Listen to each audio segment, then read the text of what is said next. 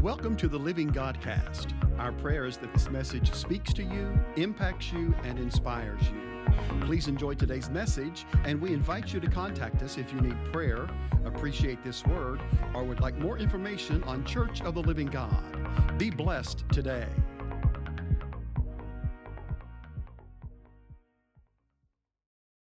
Today we're going to continue A Heart for God, and our scripture verse is, I failed to give this to Steve. I failed to give this to you today. Thank you.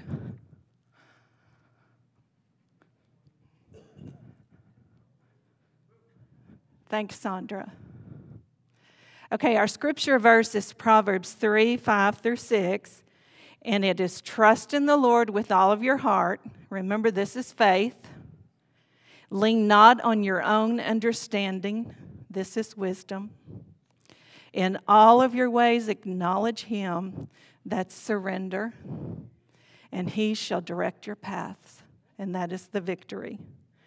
So last week we covered, talked about David's ancestors and the covenant that God gave to them and how they believed and walked by faith in that covenant.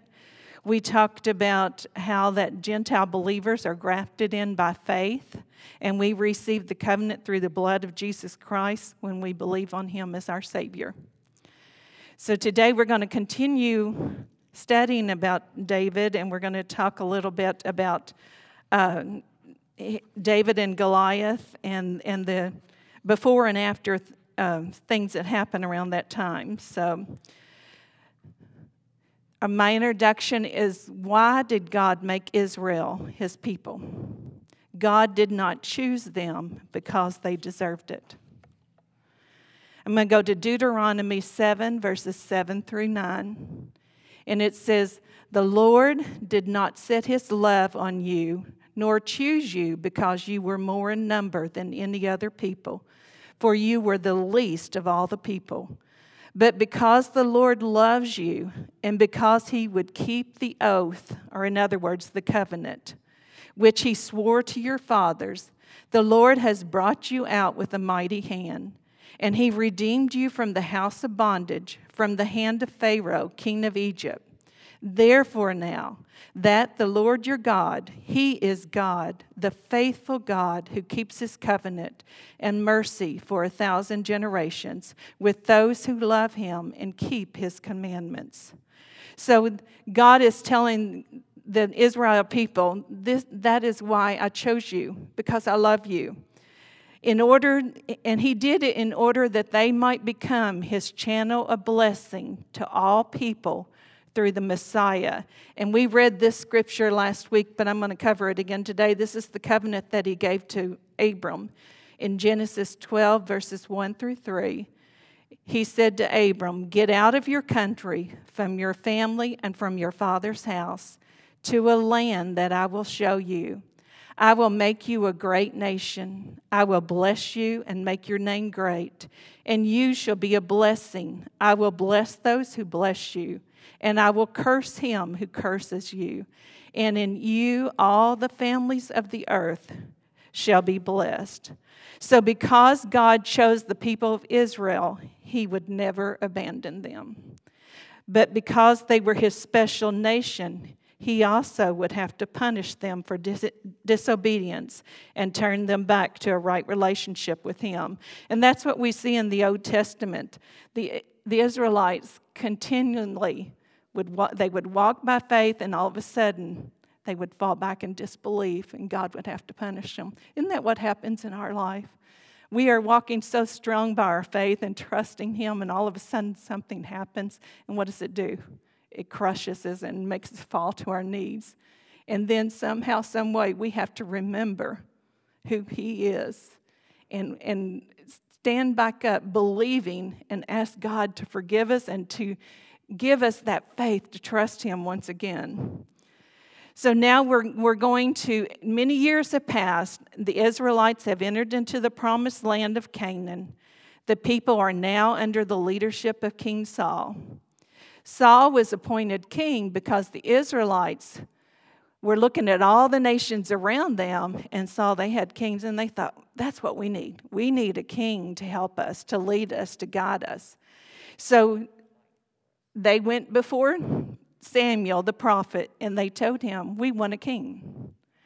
Samuel warned the Israelites, and he said, the king, if he is to rule and govern you, and he is not going by the will of God, he will be doing it by his own selfish desires, his own decisions. He will lead you into sin. You will be under bondage to the government, and you will be removing yourself from the leadership of God. And the Israelites said, we need a king. So what did Samuel do? He went before God and said, the Israelites are demanding a king. God said, give them what they want. I will show you who to appoint as a king, but this is not my will. So God told him who to go find. So he went searching for King Saul. King Saul, it says he was tall and handsome. So you noticed him in a crowd. So when people saw him, they immediately thought, this is what we need. They were looking at his outward appearance. So we're at the point where right before David and Goliath, King Saul has been ruling the Israelites. God sent Samuel to King Saul and said, I want you to destroy the Amalekites. When they first entered into the promised land, the Amalekites were the first nation in that area that came at them to try to destroy them and went in war with them. So the Lord sent Samuel and said, tell King Saul to destroy the Amalekites. Every man, woman, child, all the livestock, do not leave anything remaining. In other words, this kingdom was so wicked, God wanted them completely annihilated because he knew if anything was remaining in that kingdom, that it would bring sin. There would still be sin. And it would influence the Israelites. But what did King Saul do? It says that when he went to battle with the Amalekites, he destroyed the men, women, and children, but he kept the king of the Amalekites, King Agag. And when I was thinking of this, I sort of thought he probably, in my mind, it was like a trophy. He kept him as a trophy so he could take him back and show the Israelites, I destroyed his kingdom. Look at my trophy. This is the man I destroyed his kingdom. And it says that he also kept all of the best of the livestock for his own personal needs. So Samuel was sent to Saul. I'm going to go to 1 Samuel 15:23. And it says, for rebellion is as the sin of witchcraft, and stubbornness is as the iniquity and idolatry. Because you have rejected the word of the Lord, he has also rejected you from being king. So this is what God sent Samuel to say to King Saul. So he was telling him that he was in rebellion and that he was being stubborn. So when I looked this up, the sin of divination is seeking to manipulate events, people, or the future spirits of the departed dead. So that's what divination is. Rebellion is the same thing. And I never thought about this until I was studying this. When I rebel against the Lord, it's a form of witchcraft. Because rebellion against God's word is like the sin that both involves the rejection of God's lordship and it attempts to manipulate the outcome. So when I'm in rebellion against the Lord, I'm saying I want to do this my way, not your way. That's witchcraft. That's what divination is, because divination is seeking to manipulate events through the dead. And when I do it my way, I'm doing it in my flesh, which should be dead. But I'm rising up that dead within me, saying that it is better than what God has. So it's a form of witchcraft. And it says that Saul's arrogance, he had an exaggerated opinion of himself. It's like idolatry. It focused the attention on yourself instead of God. So whenever, and I hope you're understanding what I'm saying, because this really hit home to me. Because sometimes when God tells me to do something, I rebel and I say, God, that's not what I need to do. So I'm going against His will, and I'm standing in a form of witchcraft. I'm manipulating events, trying to make it happen my way, in my flesh, and not according to the Spirit, His way. And isn't it much easier sometimes we try to walk in the flesh because it's more comfortable and it's easier. And it's much easier to walk that way, because when we have to walk in the Spirit, we're going to have to say, no, Linda, you can't do that. We have to say no to our mind, our will, and our emotions. And those are the three things that get us in so much trouble, because when we see something, and that's where the enemy tries to tempt us the most, when he can get us to look at something and start thinking about it. And if we reach out and try to touch it, take it, and we have it in our possession, that's when we start getting in trouble. So we need to remember not to be in rebellion and not to walk in arrogance as Saul did. When I was studying this, I thought it was ironic, and I don't know if you've ever noticed this or not, but when Samuel went in search for Saul to anoint him as king, he came upon Saul, and Saul was walking towards him. They were going toward Saul and his I think it was like a servant of their family. They were searching for a donkey that was lost.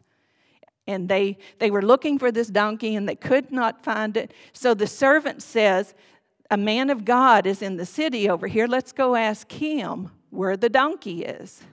So that's what they do. They start walking towards the city close by them, searching for Samuel, trying to get him to tell them where the donkey is. So here comes Samuel, searching for Saul. Saul's walking towards him. So Saul is searching for a donkey. The donkey in the Bible is a symbol of transportation and humility. The donkey is what Jesus rode on. And they shouted, Hosanna, and laid down the palm leaves. So the donkey was a form of transportation, and he humbly submitted to the person, the master that was riding him. So later, when Samuel was ready to present Saul to the Israelites, Saul was nowhere to be found. He was hiding behind equipment. And God had to tell them where to find Saul.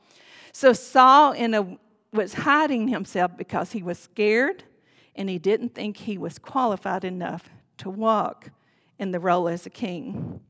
So Saul had his false sense of pride. Even though his focus was thinking, I'm not good enough, he was still focusing on himself.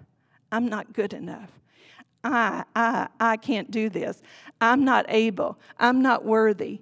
I can't speak. I can't lead these people. I'm scared. So I was walking in pride. Even though he was thinking it was humility, it was pride. And it was false pride, because God could equip him to do everything. And that became Saul's greatest sin, was his pride. So Saul had a false sense of pride, and it was deep-rooted in his life. And I hate to admit, but I walked in that at times in my life, many times, because the Lord would tell me to do something, and I would say, Lord, I can't do that. I'm not qualified to do that. But little did I know, he was trying to pull that out of me, because I can't do this. I can't stand up here and teach. I can't stand up here and talk to you, but he can through me. And that's what he was trying to get Saul to see. So if Saul had submitted his life to God, as David did, then what would the effects have been? So, let's see. So that was Saul. All right, when Samuel went searching for David to anoint him as king, where was David? He was out caring for his sheep, his father's sheep in the fields. And to me, that represents Jesus Christ caring for his sheep. We are his sheep. So David out there in the fields, when he was spending that time caring for his father's sheep, I can just see him. Can't you? Just looking up to the stars. God, you made all of this. You made it all. How unworthy am I to look at those stars and the numbers of them to know that you care for me, that you care for me. And I can even see him out there with that slingshot. He was bored watching his father's sheep. So, and as a young lad, in my generation, this is what we did. I know kids nowadays play games, but we would look for stuff to make and things to do.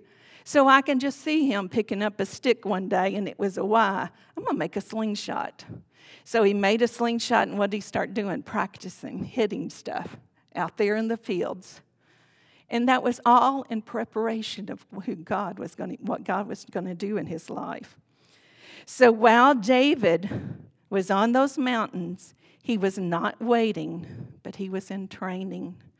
God was filling David with his wisdom and building his character. Okay, let's see. Go to 1 Samuel chapter 16, verses 1 through 7. It says, "Now the Lord said to Samuel, 'How long will you mourn for Saul, seeing I have rejected him for reigning over Israel? Fill your horn with oil and go. I am sending you to Jesse the Bethlehemite, for I have provided myself a king among his sons.' And Samuel said, 'How can I go? If Saul hears it, he will kill me.' But the Lord said, 'Take a heifer with you and say, I have come to sacrifice to the Lord. Then invite Jesse to the sacrifice, and I will show you what you shall do. And you shall anoint for me the one I named to you.' So Samuel did what the Lord said and went to Bethlehem. And the elders of the town trembled at his coming and said, 'Do you come peaceably?' And he said, 'Peaceably I have come to sacrifice to the Lord. Sanctify yourselves and come with me to the sacrifice.' Then he consecrated Jesse and his sons, and he invited them to the sacrifice. So it was." I'm going to stop here for a second before I go on. When it says that he invited them to the sacrifice, and they had to, when they came, they sanctified themselves. What they had to do is they had to take a bath. They had to clean themselves up before they went into the presence of God to make a sacrifice. So that's what it was. They had to cleanse their body. And then Samuel anointed them for them to come into the presence before the sacrifice. It says, all right, and then it says, then he consecrated Jesse and his sons, and he invited them to the sacrifice. So it was when they came, they looked at Eliab and said, "Surely the Lord's anointed is before him." But the Lord said to Samuel, "Do not look at his appearance or his physical stature, because I have refused him. For the Lord does not see as a man sees. For the man looks at the outward appearance, but the Lord looks at the heart." So there was nothing extraordinary about David's appearance that would cause the Lord to be drawn to him, but it was his heart. So whenever Samuel was looking at Eliab, and he was seeing this tall, strong, handsome man that was of age to rule an army and to lead a kingdom, God was saying, I'm looking at his heart. His heart is not what I need. I have a quote I'm going to read to you by Bob Yandian. And he says, "Some people say faith moves God. That is not true. Faith doesn't move God. God has already moved. Faith moves us into position to receive what God has already done." So when David was out there in those fields, watching his father's sheep, standing and walking and training for the Lord was positioning him to be in the place that he needed him to be. So David trusted with all of his heart, and his faith positioned him to receive what God had already prepared. Okay, let's keep on going there, reading about where David is anointed. 1 Samuel 16, verses 8 through 13. So Jesse called Abinadab and made him pass before Samuel. And he said, "Neither has the Lord chosen this one." Then Jesse made Shammah, and Samuel said, "The Lord has not chosen him." So Jesse made all 7 of his sons pass before Samuel. And Samuel said to Jesse, "The Lord has not chosen these." And he said, "Are all the young men here?" And Jesse said, "There remains the youngest, and he is out keeping his father's sheep." And Samuel said to Jesse, "Send and bring him, for we will not sit down until he comes." So they sent for Samuel and brought him.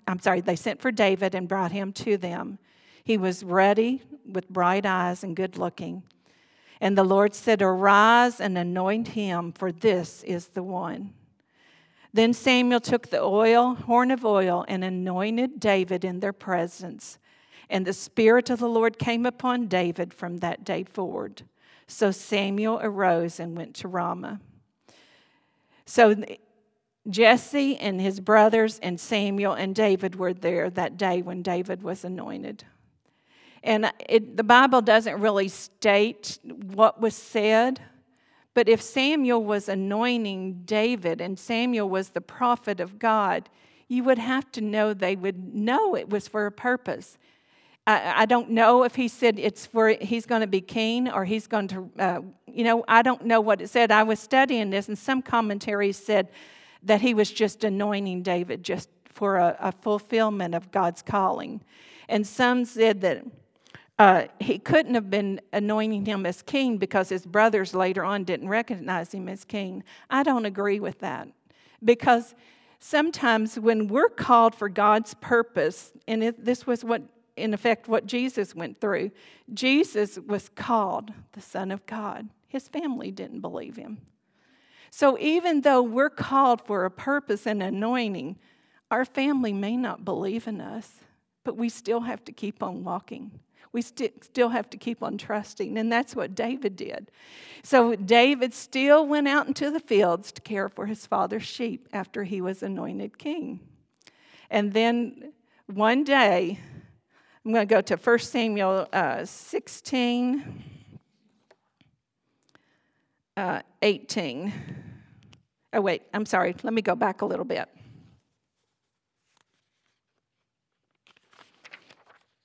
Okay. I'm going to talk about this for a few minutes.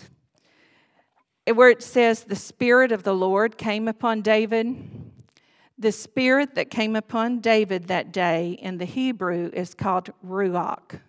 It is the breath, the Spirit of God. This is the same Spirit, which in the Greek is pneuma, that Jesus Christ sent to earth when he ascended up into heaven for the equipping of the saints. It is the same Holy Ghost that came down on the 120 when they were in prayer, and it filled the room, came upon their heads as tongues of fire, and they were all filled with the Holy Ghost. Pneuma is the Holy Ghost, and it came and gave them boldness and confidence in the Lord. And what did they do? They went out, preached the gospel, cast out demons, healed the sick, raised the dead. They changed the world for Christ. The same Spirit that came upon David that day to do a special purpose that God was calling him for was given through Jesus to us, so that we can go out for a specific purpose, doing what he has called us to do. And all we have to do is draw upon it. We have to draw upon it through prayer and worship and praise and faith and confidence. So that is the very same Spirit that God gave David, and now he gives it to us. So David would become king of Israel, but he had to wait 15 years waiting. All right, let's go on to, whenever it said that God gave David the Spirit of God, when he gave it to David, it was removed from Saul. And the Bible says that a distressing spirit came upon Saul. And I believe what happened when that anointing was removed off of Saul, all of a sudden the enemy came flooding in. And can you just imagine? I mean, you're under the covering of God, and all of a sudden your disobedience caused that covering to be removed, and here comes Satan with an onslaught. And no wonder he started losing his mind. And we can relate to this with what is going on in the political arena today. And, because we're under leadership and I won't go further, you understand. But when we're not walking in the anointing of God and under the rule of Satan and our flesh and our own desires, the enemy comes in with all these thoughts and these ideals and these things to tell us to do, and it just torments our mind, and we're so tormented, and we don't know where to turn. We don't know what to do. And that's what Saul was under. And it says that he became so distressed and so overwhelmed and so down and despondent that they said, "What do we need to do?" So his servants around him said, "We need to find somebody to come in and play a harp, music." What does praise music do? It soothes our tormented soul, doesn't it? Brings peace and comfort. So they said, we need to find somebody to come in and play to soothe Saul's soul. So they searched for someone to come and play for King Saul to soothe his troubled soul. 1 Samuel 16:18. Then one of the servants answered and said, "Look, I have seen a son of Jesse, the Bethlehemite, who is skillful in playing. He is a mighty man of valor, a man of war, prudent in speech, and a handsome person, and the Lord is with him." So it was the wisdom in God in David that allowed others to see his character, and his knowledge and skills are what attracted their attention. I hope that makes sense to you, because it was his skills of being able to play music, and it was his skills of being able to fight the lion and the bear. That's what others saw. They saw what he was doing in his skills, but then it was his wisdom in God that allowed others to see the character of who he really was, who he stood for with God. So what draws others to you? What do they see you? What do they see in you? Do you have skills and talents the Lord uses to make others see you? But then do you have the wisdom and the Spirit of God within you that they can see the character of God light shining through you? So think about your character. What does it reflect? The Philistines gathered their armies together to battle against the army of Israel, and they were facing each other in the valley of Elah. For 40 days, the giant Goliath, morning and evening, would go out before the Israelites with a challenge. "Why have you come out to line up for battle? Am I not a Philistine, and you the servants of Saul? Choose a man for yourselves and let him come down to me. If he is able to fight with me and kill me, then we will be your servants. But if I prevail against them, you shall be our servants and serve us." And the Philistines said, "I defy the armies of Israel this day. Give me a man that we might fight together." When Saul and all of Israel heard these words of the Philistine, they were dismayed and greatly afraid. So this is the scene. We have the Philistines on one side and the Israelites on the other. And this was their Israelites' land. They had every right to fight the Philistines. They had no right to even be there. So every day this giant would come out challenging the Israelites. And here they stood looking at this giant, and they were standing in fear. Even their king could not go forward and fight. But when it says, choose a man for yourselves to come down and fight for us, the reason they said choose a man, remember we talked about covenant last week. Whenever, if a man went forward to fight for the Israelites, it was as if the whole kingdom of Israel was going forward to fight, because that man stood for the whole kingdom of Israel. So he said, send us a man, and if he wins, then we'll be your servants. That's what he was talking about. If your man beats us, we'll be your servants. So here comes David. His father, Jesse, sends him to go to the army grounds and take food to his brothers and to see how they're doing. So David is arriving in the valley of Elah. And when he gets there, he sees all of this going on, and he sees the giant coming up, challenging the Israelites. So I'm going to go to 1 Samuel chapter 17, verses 23 through 26. It says, this is when David went up, and he's coming upon the scene, and he's hearing what's going on. And this is the scripture we're finding our place in this moment of the scripture. It says, then as he talked with them, meaning David, there was a champion, the Philistine of Gath, Goliath by name, coming up from the armies of the Philistines, and he spoke according to the same words. So David heard them. And all the men of Israel, when they saw the man, they fled from him and were dreadfully afraid. So the men of Israel said, have you seen this man? They're talking to David. Have you seen this man who has come up? Surely he has come up to defy Israel. And it shall be that the man who kills him, the king will enrich with great riches. He will give him his daughter and give his father's house exemption from taxes.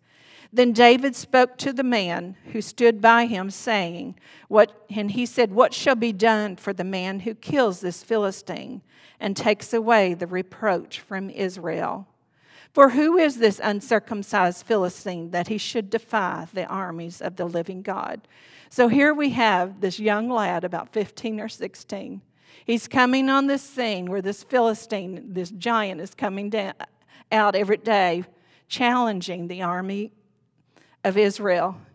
And he's saying, what shall be done for the man who kills this Philistine? He comes in there with a solution because he already knows the answer, because he knows who he's serving. And it goes on to say, let's see if I read all of that. Yeah. All right, so what a difference a perspective can make. Most of the onlookers that day were seeing a giant.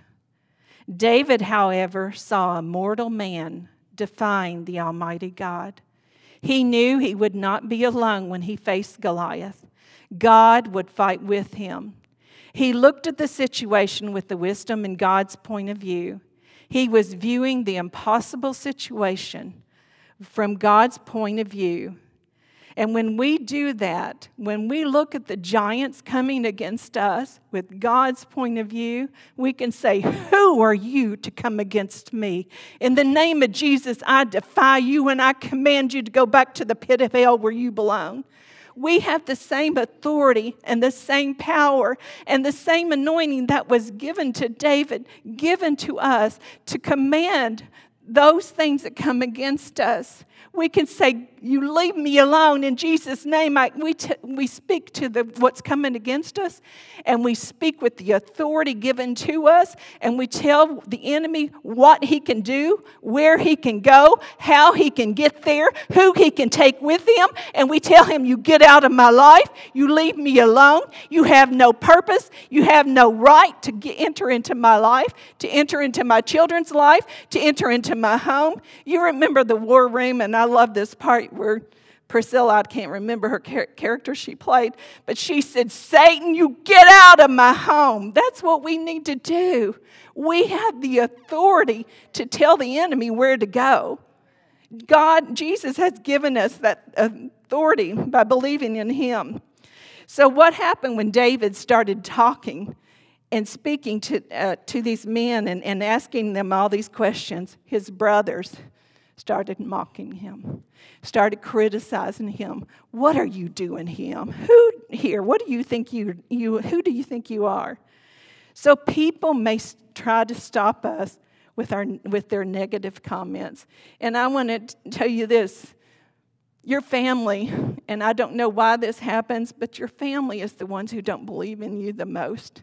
And I think it is because they've seen who you've always been, and they can't see who God is calling you to be. So you keep walking by faith and trusting to the Lord and going towards what God's calling you to. And someday your family will realize, hey, she was walking for God. She was doing what God commanded her to do. So even though David's brothers were ridiculing him and making fun of him, David knew that he was walking in what God told him to do. Oh my, I'm running out of time. It's time for us to stop. So David had a strong foundation of his past, of what God had done for him. I'm going to finish with this, and we'll have to do Goliath and David next week. So David knew that he had killed the lion, he had killed the bear that had come against the sheep. And he knew what he was standing upon. God had been with him then, and God was still with him now. So when it came time for him to decide if he was going to do it, he said, I'll do it. I'll do it. So it says that, let me see if I have time to read this one last scripture. Let's see how long it is. Yeah. 1 Samuel 17, verse 37. Moreover, David said, the Lord who delivered me from the paw of the lion and the paw of the bear, he will deliver me from the hand of this Philistine. And Saul said, go, the Lord be with you. So here we have Saul telling David, go. I mean, here this young lad is getting ready to fight the army of the Lord. It says that Saul reached out and tried to put his armor on David, and David started putting on Saul's armor. And Saul was tall. Here we have David, and he was putting on this armor, and of course it's not going to fit him. But David says, I cannot walk in these, for I have not tested them. And he took them off. When I read this, the Lord showed me we have to walk in the path the Lord calls us to. We cannot put on somebody else's calling. We cannot walk the way somebody else does something. We have to walk in the authority and the anointing that God has called us to. Just like David, he was skilled with that slingshot. And he was skilled with his words. He was a passionate man that wrote poetry. And I'm sure he was out there in the fields on those mountains talking to God, writing poems in his head. But he knew who he was. Do you know who you are in Christ? Maybe your purpose is to be the best mom, the best grandma, the best wife, the best husband. But you can also be the one who goes out and speaks to others. Whatever role God has called you to be in, allow the Lord to show you what that is. And you walk forward into that. So when David said, I have not tested these, Saul said, go, and the Lord be with you. And David went forward. So next week we're going to talk about David and Goliath. Lord, I just thank you, Father, for your love for us. And Father, I thank you that you sent your Son to die for us and that he arose again and he ascended into heaven and he sent his Holy Spirit, Father, down to equip and prepare us.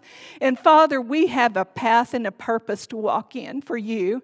And Lord, I pray that you will reveal that more and more because God, I know that this church was put in this region, in this city for a purpose and a vision. And Lord, we're about to step into that future. And Lord, we cannot depend upon the staff and the apostle and the pastoral staff. We are all called for a vision and a purpose to walk in a plan that you have called us to.